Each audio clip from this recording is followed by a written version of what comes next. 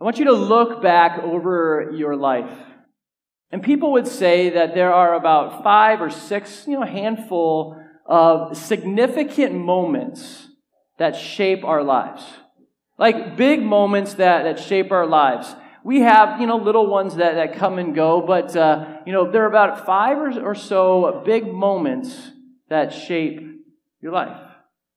It could be a decision to go to college, to go to a certain college, and there you came across the person that you're going to marry. That was a significant moment that changed your life. Or you might go on just a chance date or whatever, and you're like, you end up like, this transformed my life. Or you have a significant moment like, there's an accident that can transform a person's life, that can change them in a moment. Or maybe in an encounter with a person that leads you into, a relationship where somebody helps you in your relationship with Jesus. All of life is filled with these moments that really change us, that transform us. I think about my decision to move from San Diego to Grand Rapids. I didn't realize how significant that would change my life. To think of the fact that I, growing up in Southern California, met a girl and married a girl from Michigan. Like that just takes moments to happen. Like life is filled with significant moments. I actually asked my kids, what is a significant moment in your life, something that changed your life? And they couldn't really think of anything at the moment, but they thought, I said, what about for my life? What have you shared? And one of them shared a little random story that I shared years ago. They're like, that time in middle school when you put lotion on your face for the first time. I'm like, what? Such a small, insignificant story, but actually something small transformed my life, because I remember walking around and my face was dry, and I'm like, Mom, I need help, and I put lotion on my face for the first time, and my eyes were open. I'm like, I can see, and this is absolutely amazing, and so much freedom. So moments, small and big, have the power to transform our lives. Christianity is made up of those moments. There are significant moments that mark Christianity. The virgin birth, a significant moment. Mary conceiving Jesus through the power of the Holy Spirit, coming into this world. That is a significant moment, a supernatural moment. You look in Acts 2. That's another significant moment. When the Holy Spirit fell on the church, empowering believers, the same Spirit that existed from the very beginning was now in followers of Jesus, empowering them for the work of ministry. That's a significant moment. There are other significant moments, but today we celebrate I would say, the most significant moment in all of Christianity. A very supernatural moment when Jesus walked out of the grave. It changes everything. And I want to read it again this morning from Mark 16.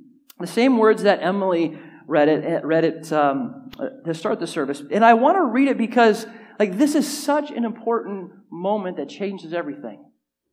And I want to ask us the question this morning, do we believe this? Do we believe this in such a way that it transforms our life? Because like so many other parts of Scripture, we can get to the point and we can just read it and be like, oh yeah, okay, that happened. And we don't allow its significance to seep into our heart and transform us. Do we really believe these words? Mark 16, it says, when the Sabbath was passed, Mary Magdalene, Mary the mother of James, and Salome brought spices so they might go and anoint him. It's kind of like a practice in that time of bringing the spices to the tomb, kind of like laying flowers at a gravesite today. It was showing honor and respect, and that's what they were setting off to do. And it says, very early on the first day of the week, when the sun had risen, they went to the tomb. And they were saying to one another, who will roll away the stone for us from the entrance of the tomb? And looking up, they saw that the stone had been rolled back. It was very large, and entering the tomb, they saw a young man sitting on the right side, dressed in a white robe, and they were alarmed. And he said to them, do not be alarmed. You seek Jesus of Nazareth, who was crucified. He has risen. He is not here.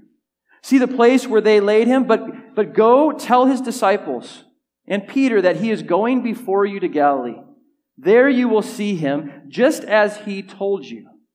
And they went out and fled from the tomb, for trembling and astonishment had seized them, and they said nothing to anyone, for they were afraid. Jesus, before this all happened, 3 times he told his followers, he said, "This is what's going to happen. I'm going to go to Jerusalem, and there I'm going to die, but 3 days later I am going to rise from the dead." 3 times he said this. This is what is in store for you. This is the future, and it happened exactly as he said. Jesus really died. And I think we have to really believe that he really died. And I love how Mark even articulates that in the section right before Mark 16. He fills it with names of people. He says there was this man, Joseph of Arimathea, who was a respected member of the council, who I love the description that Mark gives. I love the description that Mark gives of Joseph. He was looking for the kingdom of God. I love that. I want that to be true of all of us, that we're looking for the kingdom of God. But it says that Joseph of Arimathea was an eyewitness, saw Jesus die, and said, "I want his body." And he wrapped his body and put it in a tomb. A Roman centurion who would have been an expert in determining if somebody was dead or not, verified his death to Pilate, who was the legal authority, who was surprised that Jesus had died already, and he said, "Nope, he's dead." And then also Mark says there were 2 women, both named Mary, that were eyewitnesses.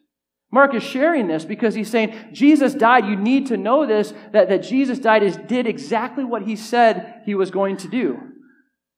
But 3 days later, we read this story. And the truth is, Jesus really rose. I mean, he really rose. Mark fills this account with names. He says 3 women went to the tomb early that day. 2 named Mary, the other named Salome. They were going to go and lay these and anoint the body with spices, and they saw that the body was not there. They said that they encountered an angel, and he is not dead, he is risen. And it is interesting that Mark includes the names of these women. Because in the first century, if you wanted a story to be believed, you would not include women in the story because of how they viewed women, sadly. If you wanted a story to be believed, you would say, well, these men went and saw the empty tomb. But so why does Mark include the name of the women here? Is because they were actually there. Because they were eyewitnesses. They saw that the tomb was empty. And they weren't the only ones. Jesus appeared to so many. He appeared to the disciples. There's 7 times in the Gospels that we see that Jesus appeared, and he appeared a little bit differently than he did before he died and rose from the dead. After resurrection, it seems like he would go through walls or just appear at different times, but he appeared to the disciples. And then in Acts 1, 3 through 4, it says that for 40 days he went around appearing to people. And then fast forward 20 years later, when the letter to the Corinthians was written by Paul says Jesus rose from the dead. He died and he rose. And then Paul makes a long list of people that Jesus saw personally. And he says, they are all still living. And so if you actually have a question about this, you need to go talk to them. He says, Peter saw Jesus. Ask him. He saw Jesus. And he appeared to the 12. Even Paul says, he appeared to me. And then he appeared to more than 500 at one time. The resurrection, people want to think that it's this hoax, but it's not. It's historical fact, backed by the empty tomb. We don't have the body of Jesus laying anywhere. The tomb is empty. There's numerous eyewitnesses. And also you can tell that it's historical fact because of the impact that it made on Jesus' followers. They were transformed. And yes, it was the role of the Holy Spirit, but they were transformed because they saw Jesus rise from the dead. And they went from being timid and shy to being bold proclaimers of the gospel of Jesus Christ, proclaiming that Jesus rose from the dead. It was their central message. The resurrection. This is the foundation of our faith. Everything rises and falls on the resurrection. I mean, Paul says in 1 Corinthians 15, if the resurrection isn't real, our faith is useless. Preaching is useless. What we're doing here today is useless. We're just lying about God. If the resurrection isn't real, we're still guilty of our sins. And those who have died believing in Jesus, they're just lost. They're just kind of floating somewhere. and we're the biggest fools. I mean, do you feel the weight of that? If 1 Corinthians 15, you read it, and Paul's just saying, like, without the resurrection, we're lost, we're broken, we're still stuck in our sins. But then he says, in 1 Corinthians 15:20, says, but in fact, Christ has been raised from the dead. I mean, that has to just sink in. But in fact, Christ has been raised from the dead. But in fact, Christ has been raised from the dead. Do you believe that? That's the question that I want us to wrestle with this morning. Do you believe that in such a way that your life is transformed by that reality? Are you living every day like the resurrection is real? Are you living every day like, well, Jesus is alive. He's ascended to heaven and reigning and ruling at the right hand of the Father. And the question that I have is, what would it look like to live like the resurrection is real? What would it look like? I think the first thing is we would experience freedom every day. The resurrection brings freedom. Go back to 1 Corinthians 15:17. Paul says, it's up there on the screen. Paul says, if Christ has not been raised, your faith is futile, it's worthless, and you're still stuck in your sins. But since we know that Christ has been raised from the dead, let's turn that around. Our faith isn't useless. Our faith has purpose, has meaning, is useful, and you are not stuck in your sins if you believe in Jesus. Like, that brings so much freedom. Romans 5 says that Jesus went to the cross, died for our sins, so that our friendship with God can be restored. All throughout the Bible, we see that there's this separation. That the wages of sin is death. And everybody has sinned. All have sinned and fallen short of the glory of God. But the gift of God is eternal life in Christ Jesus. You know, as I look around the world and you interact with people, we all know that people are carrying around a lot of weight. I'm not talking about obesity. I'm talking about weight. Just weight from their past. Weight from their sins. Weight from choices that they made years ago. Weight from things that have been done to them. Things that they have gone through. People carry so much on their shoulders.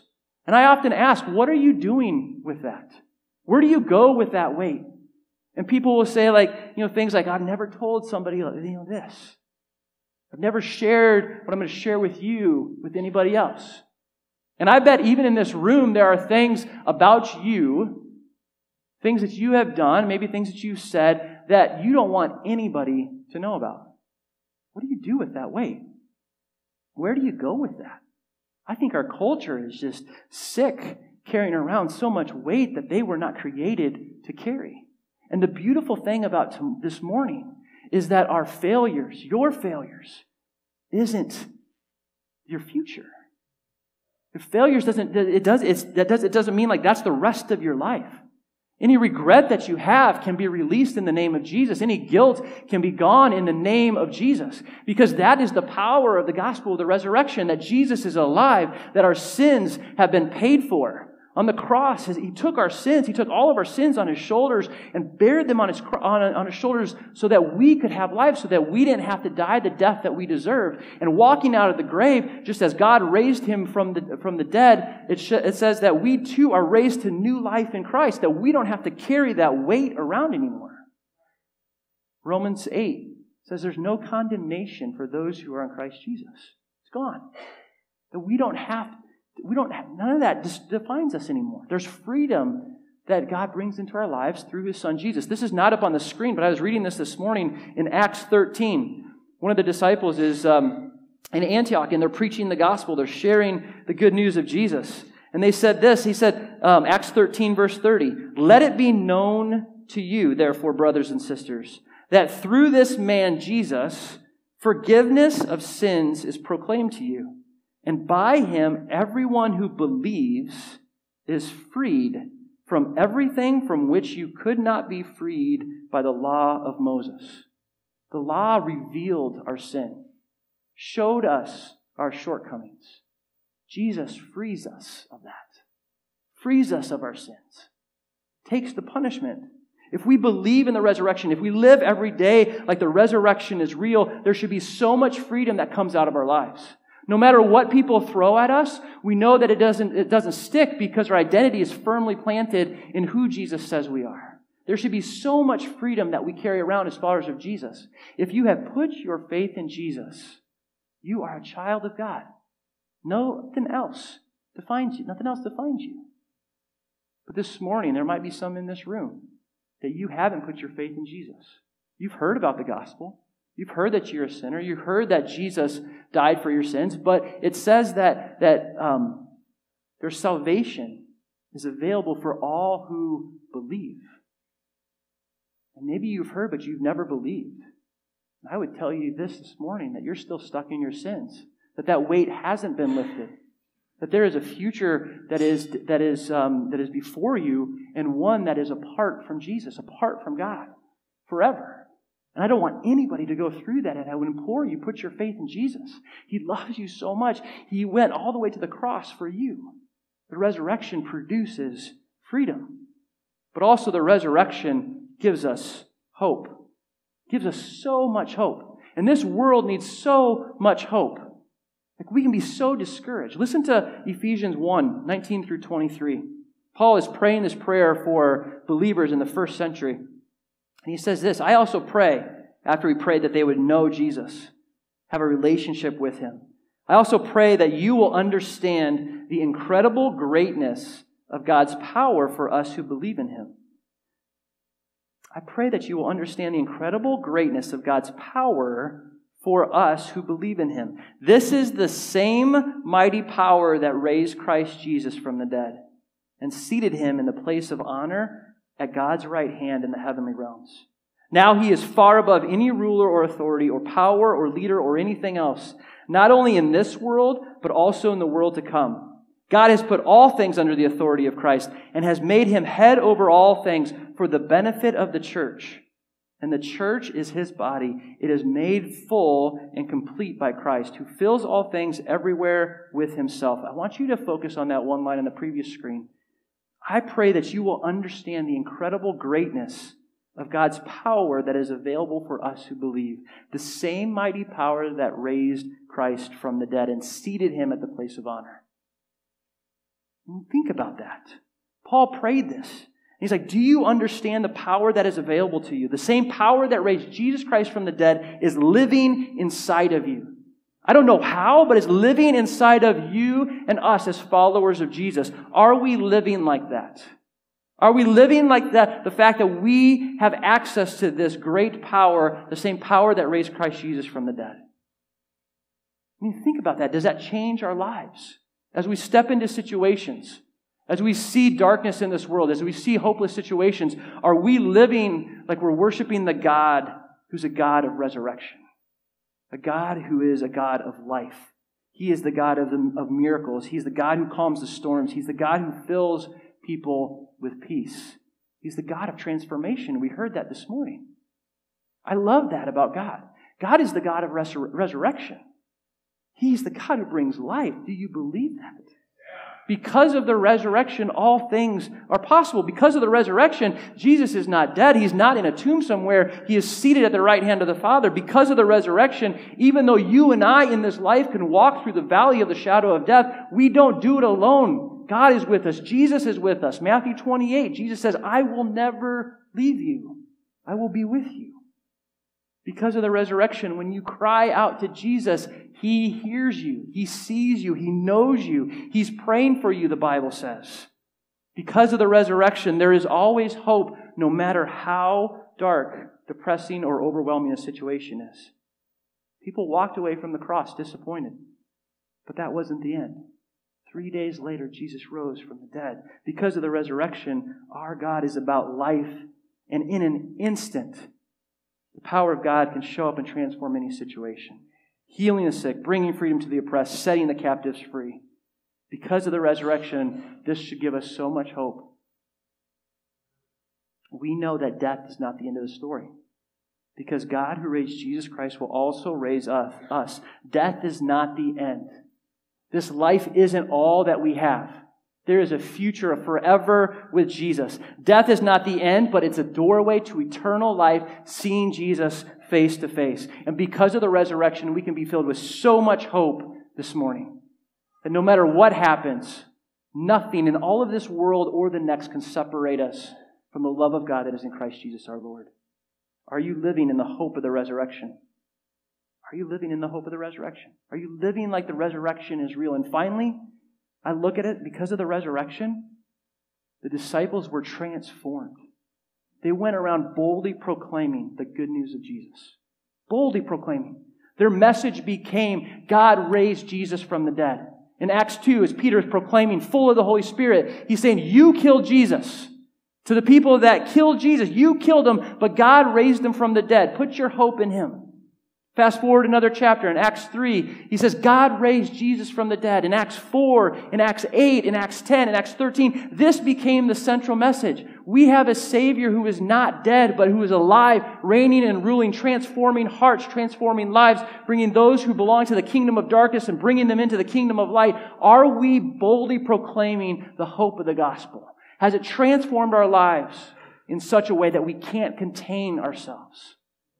I really want us to wrestle with this question. Are we living like the resurrection is real and not just some holiday to be observed? Are we living in light of the resurrection every single day? As we wrap up, we're going to sing the song In Christ Alone. I'm going to have the worship team